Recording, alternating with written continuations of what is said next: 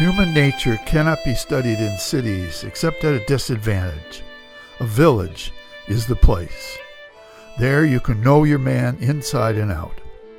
In a city, you but know his crust, and his crust is usually a lie.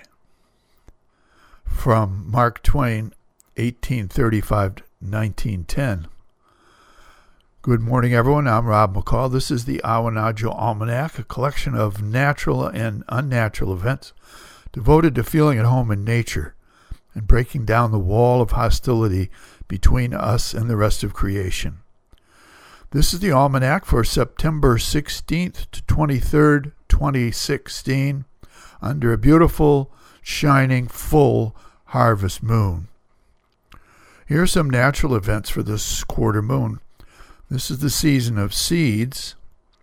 Not only are the wildflowers all around us going from bud to bloom to seed, but so also are the towering trees.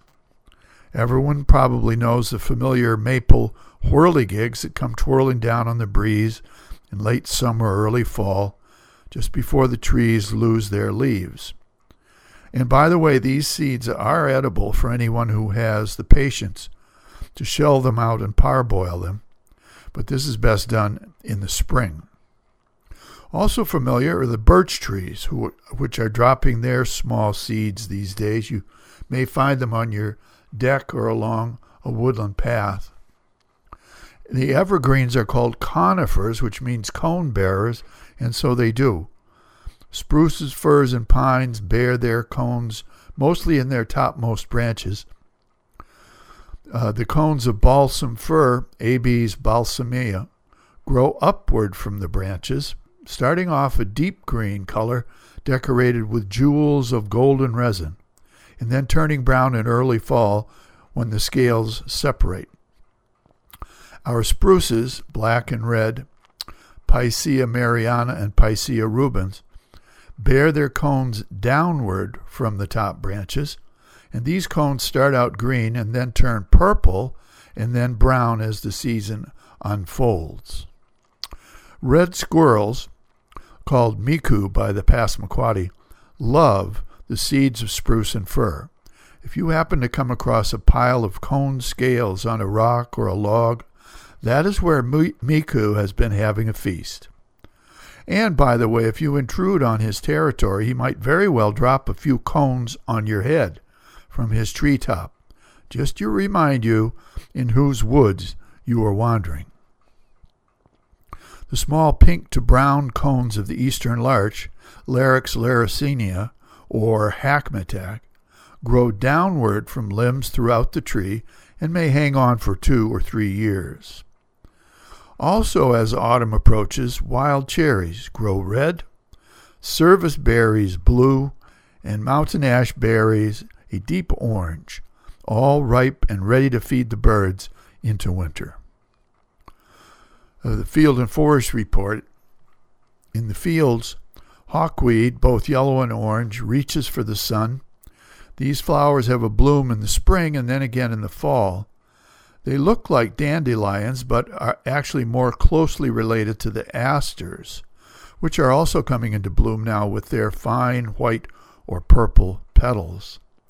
Orange hawkweed is sometimes called Indian paintbrush. And now for the saltwater report. Every now and then we hear about lobster wars somewhere along the coast. Some angry words exchanged, some shots fired, someone's boat sunk. But it's good to remember that Maine issues something over 7,000 lobster licenses a year, and that more than 99.9% of fishermen do their jobs in peace and harmony to bring our trademark crustacean to the table. Here's a rank opinion. We hear a lot of bad things about how things are in the world, in the country, and in the state of Maine too, but let me tell you something.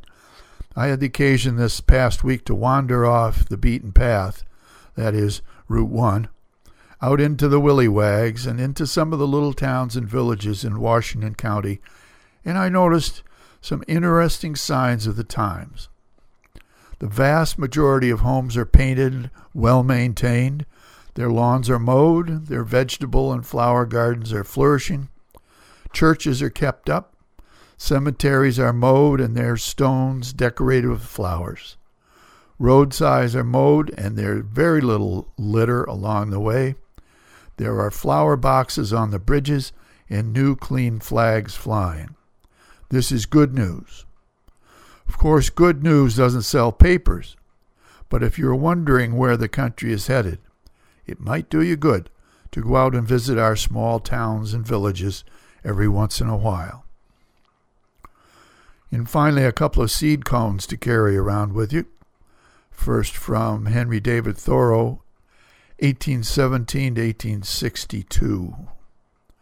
Who could believe in prophecies that the world would end this summer while one milkweed with faith matured its seeds? And from Tracy Morgan, bad news travels at the speed of light. Good news travels like molasses.